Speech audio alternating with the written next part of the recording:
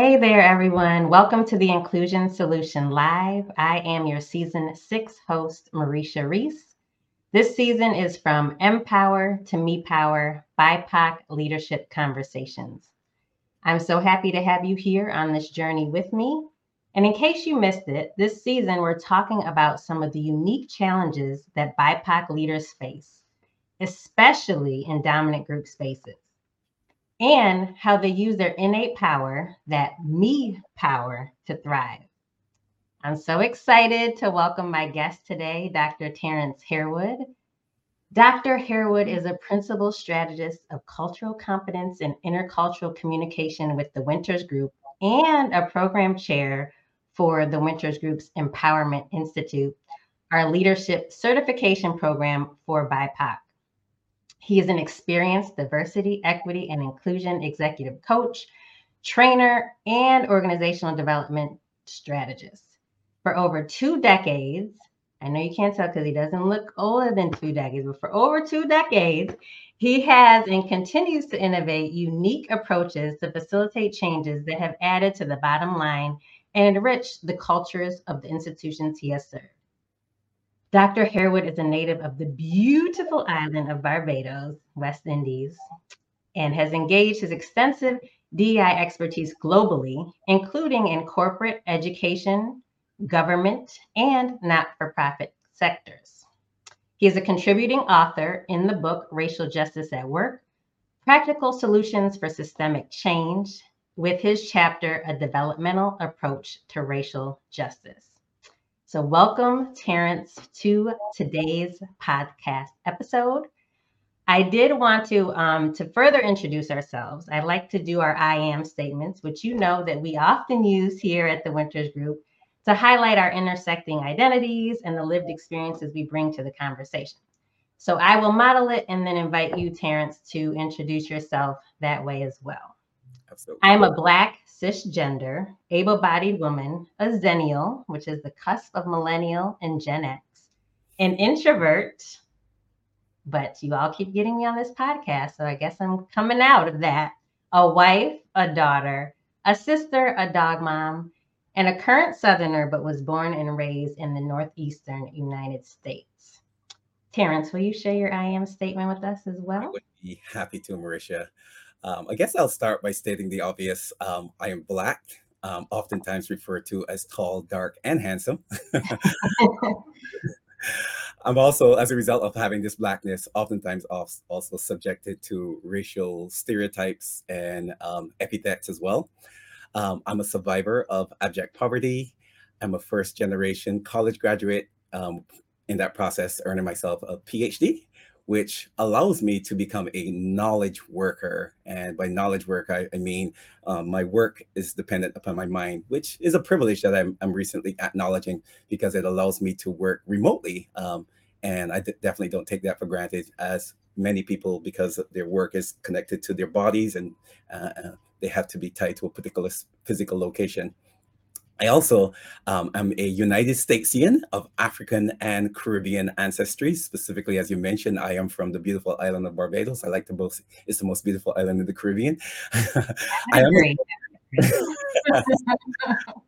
I am a native English speaker. I am Christian. I am a father. I'm a brother. I'm a son. I'm a loyal partner. And I, Marisha, am still under construction. Well, aren't we all? Well, I shouldn't speak for all, but I am. I'll speak for myself and say I am as well. Thank you so much for that beautiful introduction, Terrence. So you share a little bit about yourself, but I want to get, so as we're talking here today about leadership specifically and BIPOC leadership. So can you share for our listeners today a little bit about your story, just your background and experience in getting into leadership? Hmm. Thank you so much, Marisha, for that question. That is a very interesting question. I think in part because oftentimes when we think about leadership, what comes to mind is the formal titles that we hold, such as Mhm. the president of this or the vice president of that. I like John C. Maxwell's way of thinking about this. He defines leadership as the ability to influence others. And I guess from that perspective, I guess in some regards, I've been a leader since childhood. Whether that is when I received discipline for being the ringleader, if you would, when I was assigned captain of the to lead the Barbados track and field team, or when I was assigned to be the assistant editor of a newspaper, or even during my 19 years of being a professor at various universities, when I led groups of students to trips abroad, or I led different committees or task forces. All of these, I think, constitute experiences that I believe prepared me to be a leader. Formally, in addition to leading my own business for the past about 16 years or so, my most recent formal leadership role was as an interim vice president with the Winters Group. And all of these experiences have been very, very, very, very important to helping me to think about the role of leadership and how, how I can influence others in a way that really make a difference. Thank you for that. And I really love how you lifted up the it's not always about formal titles, because I do think a lot of times we forget about that and that you can display leadership in many different ways. So thank you for lifting that up. I wanted to ask you, so throughout the years, working at the Winters Group, we've worked with many clients who often tell us that we can't find diverse or BIPOC candidates to fill the leadership roles. So we always, when we get higher and higher up in organizations, we tend to see less and less BIPOC individuals up there, and they just claim that they cannot find the candidates. And I'm sure that you probably heard the same in your work with us at the Winters Group and within your own consultancy. So when you hear things like that, or what is your response to that, or how do you even, think about that and what they're really maybe saying? Yeah, I would say that that myth has been significantly debunked in many regards, right? Honestly, I would say it is not necessarily a supply gap, it is an opportunity gap. I mean, it is clear and clear and clear from the research that it's not that there's not a sufficient supply of BIPOC leaders, but it's essentially what is it that the organizations are doing to really create opportunities. So that's one question I would ask is, what are these organizations doing explicitly to create opportunities for BIPOC leaders to develop the requisite skills that would allow them to break through these barriers? For example, what are you doing to create mentorship programs for aspiring BIPOC leaders? How are you creating workplace conditions for BIPOC leaders to thrive? Fourth, my example highlights various ways by which explicit leadership development programs can help support BIPOC leaders, such as, for example, right, providing valuable time and access to current as well as future leaders. One of the things that we know is that the reality is sometimes that, folks try to deny this, right? But that there's a truism that essentially it's not what you know, but it is who you know. So one study found that only 31% of Black workers report having access to their senior leaders, compared to 44% of their white counterparts. Other research also tells us that even when Blacks have access, or minority folks, I should say BIPOC folks have access to to white leaders, the white leaders are oftentimes reluctant to give them feed forward in fear of not offending or saying the wrong thing, or because of their own inherent biases. And so these types of experiences inhibit Blacks from having opportunities to thrive and to move up in organizations. So it is not a gap, right, in terms of like the available pool of BIPOC leaders, but it's what are you doing to actively, intentionally create opportunities for Blacks to thrive in the organization.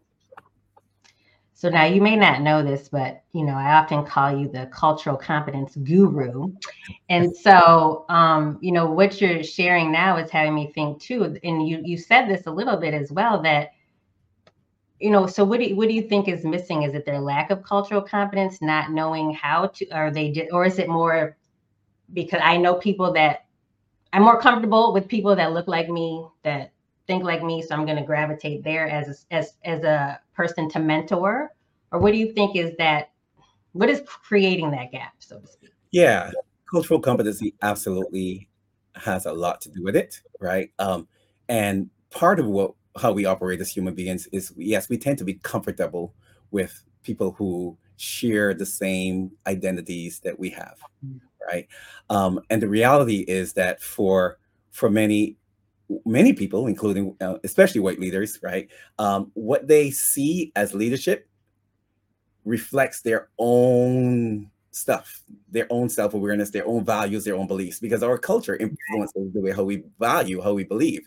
So if I value these particular characteristics, then when I'm Mhm. looking for a leader, essentially I'm gonna look for a leader who values or who embodies those particular characteristics. And so I think part of what is missing is and important as we think about creating spaces for BIPOC leadership is that it has to start with leaders changing the way how they look at things.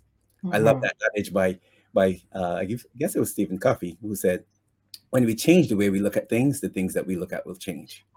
Right. Mhm. So if you want mini yous, right, then you'll see uh, I guess the character or the picture of leadership just being the same over and over and over. But if you're willing to look outside of that, and specifically to recognize the values, the assets that BIPOC leaders bring, as opposed to looking at them as deficits, then Mhm. you'll be able to see a change in the C-suites in organizations around the country. I love that reframing. Yes, I love that. Um, my next question I have for you, Terrence, is what do you think might distinguish the ways that BIPOC individuals lead versus dominant group individuals? Absolutely.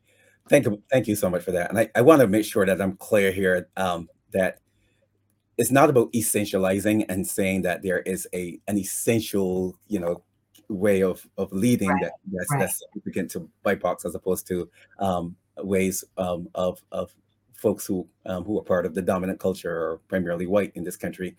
But what we know from research is that BIPOC leaders, specifically those who have a healthy relationship with their cultural identities, Mm, oftentimes bring assets from their cultures and from their communities that allow them to bring a sense of meaning, a sense of joy, a sense of connection, and oftentimes very unique perspectives which they bring from their own lived experiences that allow them to lead differently.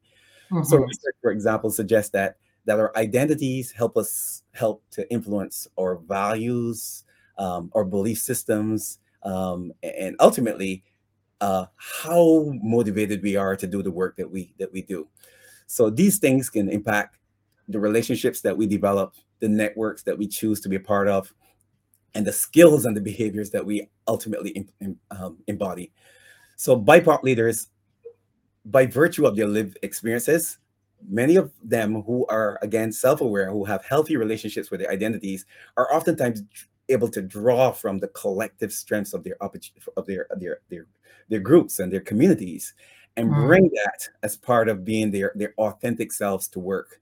This allows them to make meaningful connections with people who are not only part of their own groups, but also for folks who are part of the dominant culture. In fact, there was a very interesting study that was done, I believe, a survey done in 2019 that suggests that when BIPOC leaders lead organizations, that not only BIPOC folks, but white folks are oftentimes feel more satisfied and they feel like their company is much more equitable and provide opportunities for equitable opportunities for people to thrive and survive.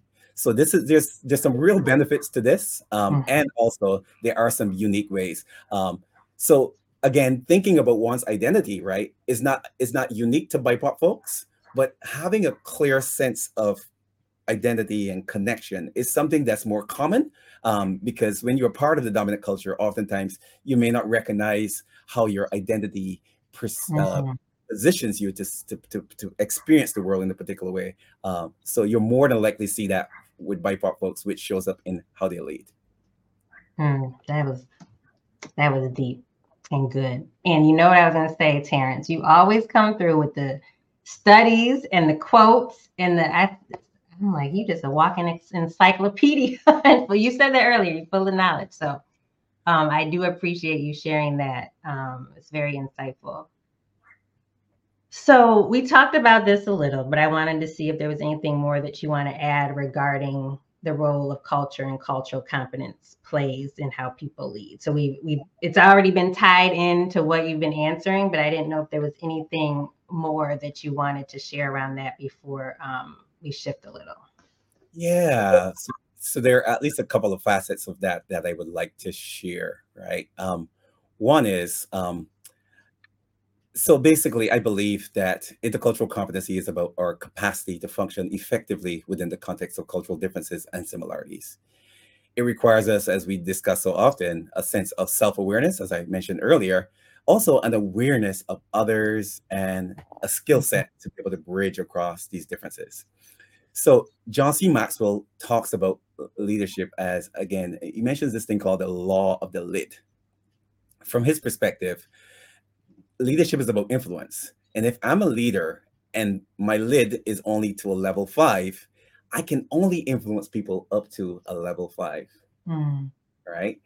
And so he suggests that if we want to increase our influence, we have to increase our lid. I think about it similarly in terms of like an intercultural lid, right? But we can only lead people up to our level of intercultural competence.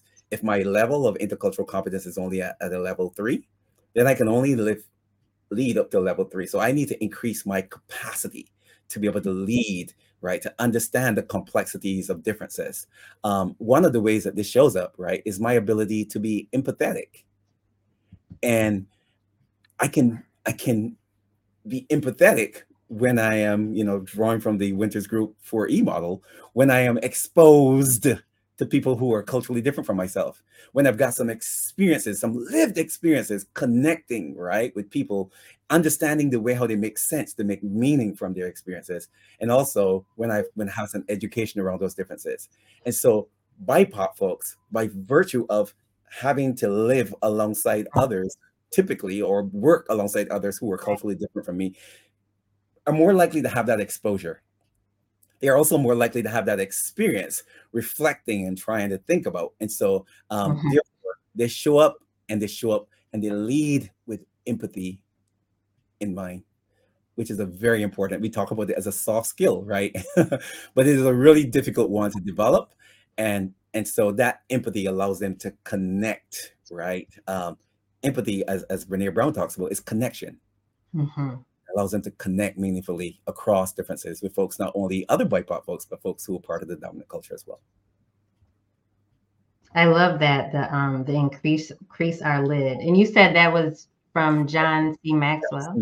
John C. Maxwell, one of my mentors, unofficial mentors. I love that.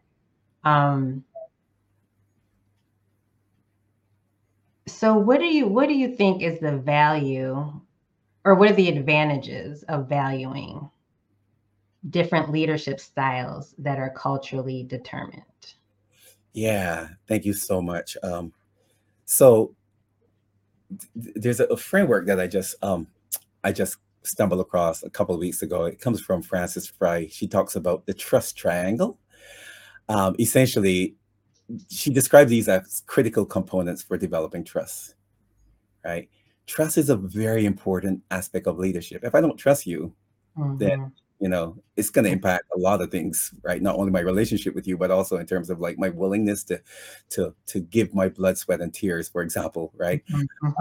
And these 3 critical components is, first of all, one, can I see you as being empathetic, right? Are you empathetic? Do you have the capacity to see the world from the lens that I see it? And if you don't have lived experiences, right? If you don't have the capacity to connect because you haven't had that exposure, experience, or education, then it's going to impact my ability to trust you as a leader. The second component of that is logic, and there are 2 components of this logic. The first part is the sense of your logic, right? First of all, does it make sense? The arguments that you're making, how you're framing things, is it something that is meaningful, that makes sense to me? And then the second part of that dynamic is how you're able to communicate that. So there's also a cultural component to communication. Yeah. Some people are direct communicators, for example, and for them it's about oftentimes about task, is about just getting to the point using all of these facts. Some folks are indirect. So the more interculturally competent you are as a leader, the more you can communicate in a way that is meaningful to your audience, right? And then the third part of it is authenticity. How authentic you are. Are you bringing your full self? Are you who you say that you are? And if for me, part of that authenticity means being able to be aware of your own identity, Mm-hmm. aware of how it may garner you some privileges, or it might, on the other hand, cause you some to be a target, right? If you are not aware of my identity and the importance it is to me, and therefore how it might impact how I show up for work, then it's going to be hard for me to see you as authentic, and therefore it's going to be hard for me to trust you. BIPOC leaders oftentimes are able to make these connections because, right, of again, the need for them and the work they've done around being their authentic selves to work, not masking part of themselves in terms of their culture, etc. Right, and so I think that the more organizations can get that, the more trust is built, the more productivity, and the more successful organizations we'll have. So I know, we're talking about BIPOC leadership, and the Empowerment Institute is for BIPOC leaders or aspiring leaders. But you have me thinking, just as you talk about the awareness of identity, and we know when we and you've touched on this as well, that the dominant group is often not doesn't think of their culture, think they have a culture, not aware of that. So so I just want to ask this question, about like how do you suggest that the dominant group learns, like, starts to think about their identity, becomes aware of their identity? Because I still feel that, well, I'm going to let you answer that and then I'll tell you where I'm going. Absolutely. Yeah. Whew.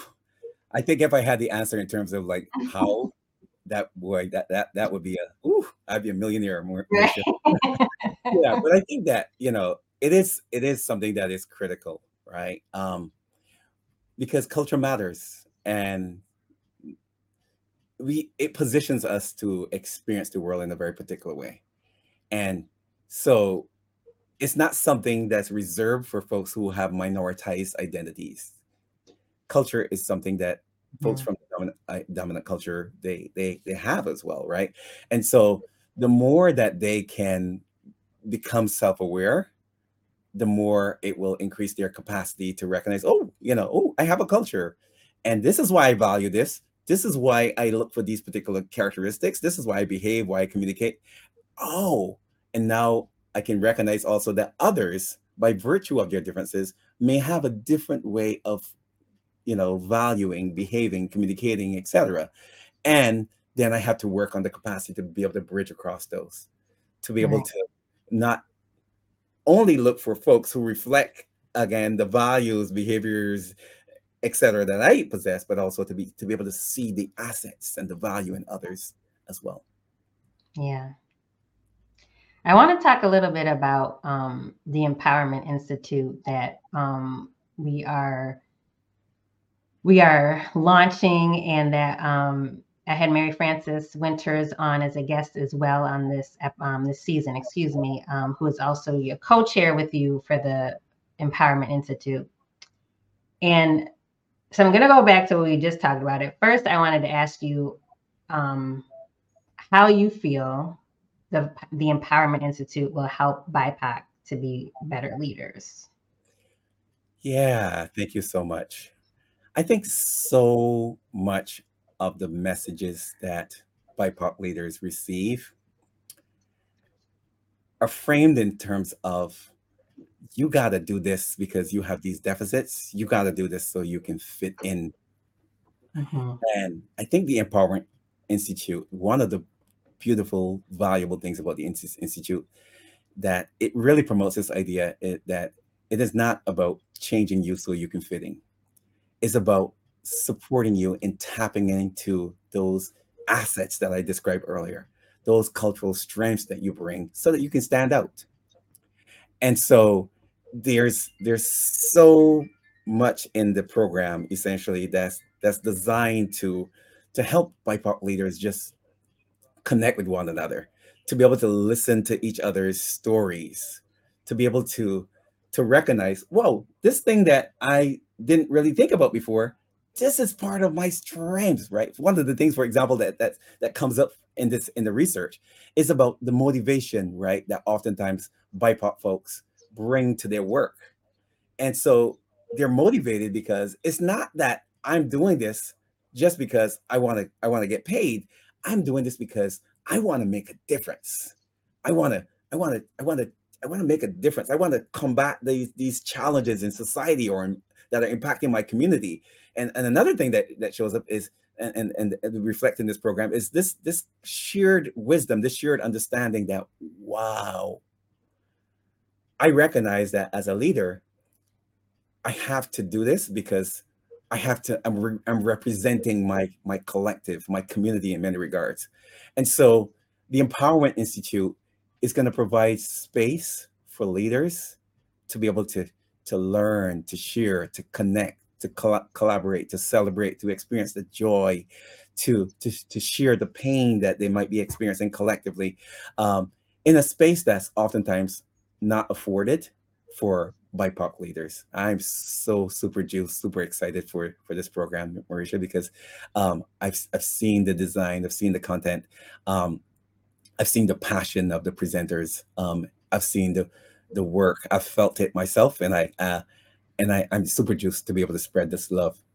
in this important program. Yes, and we are super juiced that you are a part of it and will be doing that. And I shared with Mary Frances Winters as well that I wish I had a program like that a few years back as well. So what I want, so the I wanted to go back to what so the folks are going to go through the institute Hmm.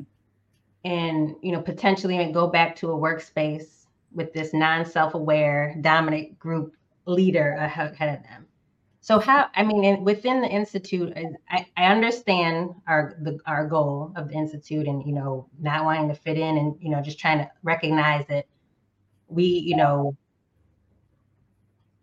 being authentically ourselves, and not trying to fit into the dominant culture and all of that. But in the reality, in the reality, they're going back to a space potentially where it's still going to be the same. So their leaders, their dominant or white leaders, are not necessarily going through a simultaneous learning. Maybe that's phase 2 of our program, that the leaders have to go through something else as well. But I'm just wondering your thoughts on, they've gone through this institute and all of this, and they go back into this space with a leader that's not self-aware, not recognizing or appreciating their culture, has not, had the lived experience, has not educated themselves and all of that. Hmm. And they just feel like, oh, I'm still just stuck in this same place. Hmm. Yeah, thank you so much for that question, Marisha. Um, we're not naive in thinking that, by just virtue of just going through the program, that they'll go back to spaces that will be, absolutely transformed, right? Right. Um, but I think what will be different is who they are and how they show up and how they respond to these conditions, Mhm. right? And so, for example, part of this program is going to equip leaders, BIPOC leaders, with the capacity to be able to communicate more effectively with power, right? To communicate not only in terms of their own values, but also to be able to communicate um, in terms of, when there's conflict, right? In ways that, because they have this deeper understanding now of the rules of the dominant culture, the rules of corporate culture, the rules of the C-suite culture, to be able to navigate that much more effectively, right? And with much more tact and much more power.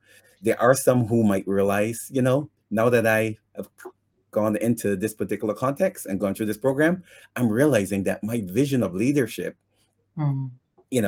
outgrows my current organization, my current role, and they may seek opportunities elsewhere. Um, Right.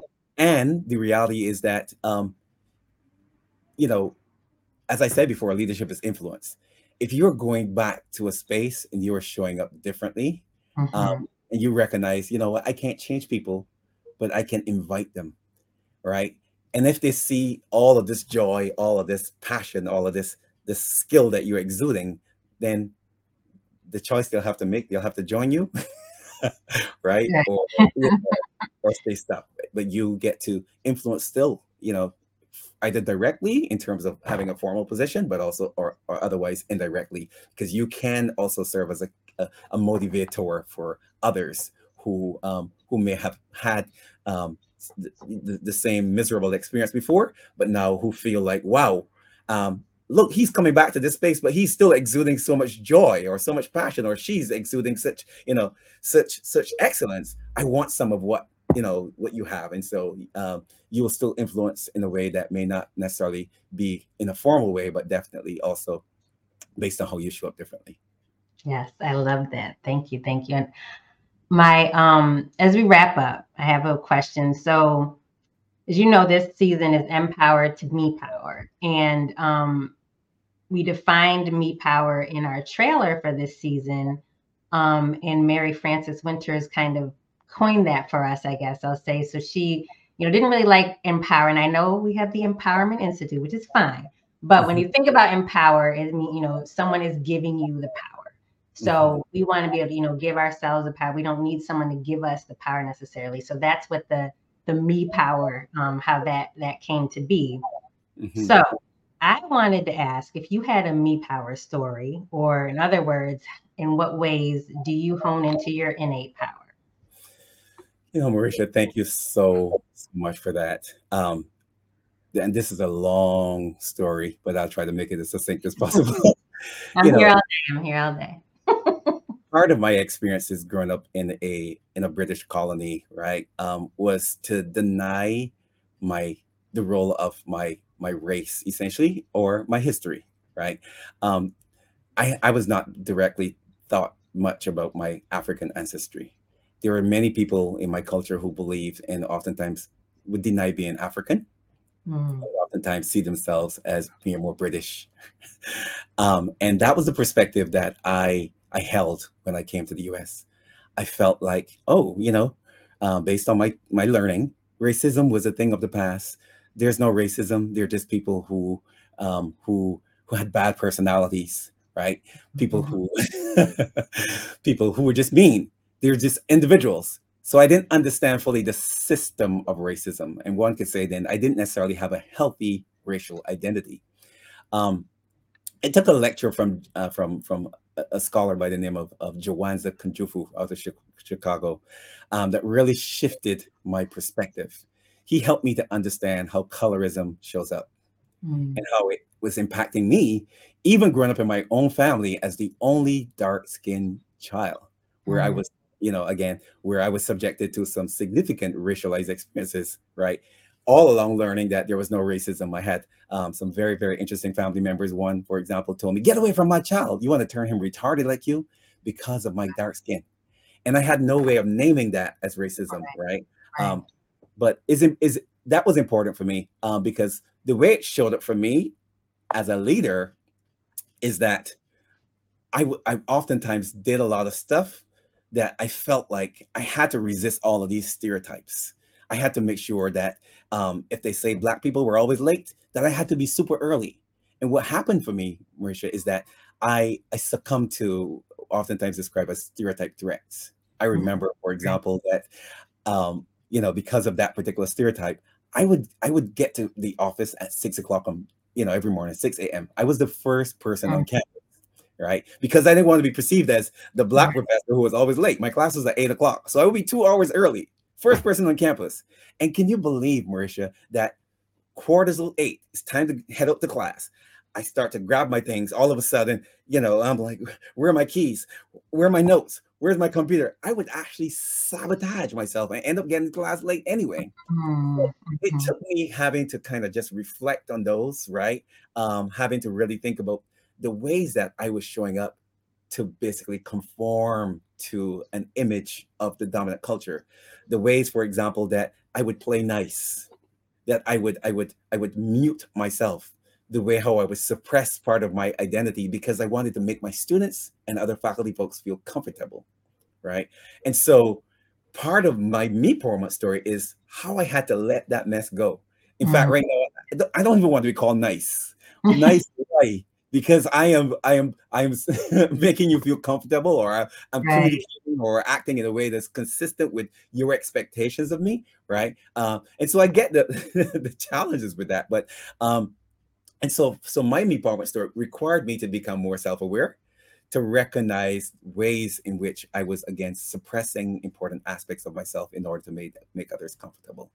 And I believe that I'm a much more effective leader today as a result of that empowerment. Thank you. Thank you so much for sharing that with us.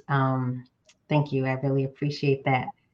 So, Terrence, we are coming to the end, but before I close this out, I did want to ask, is there anything you wanted to share? And you're like, Mareisha did not ask me this, and I was waiting to be asked this so I can share it. Is there anything before we close out that you wanted to state or leave us with?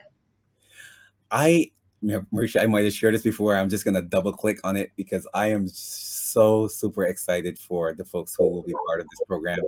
I'm looking forward to being in community, to build relationships, to learn the stories, the pain, the joy, to watch the relationships that are going to be developed, the knowledge, the skills that are going to be developed, right? And the continual mentorship. There's so many things I'm super excited about. Wonderful. I am super excited. We are all super excited about it and cannot wait for it to happen. And I thank you so much, Terrence, for being here with us today on the Inclusion Solution Live podcast, from Empower to MEpower.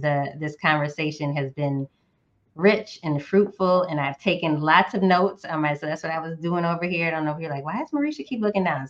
Taking all the notes, all your statistics and different quotes that you shared were very, very helpful. So thank you again, Terrence, for joining. And that Thank is a you. wrap for this episode, from Empower to MEpower. Please join me next time as we further explore the differences that make a difference when it comes to BIPOC leaders. And until next time, stay me-powered. Thank you. Thank you.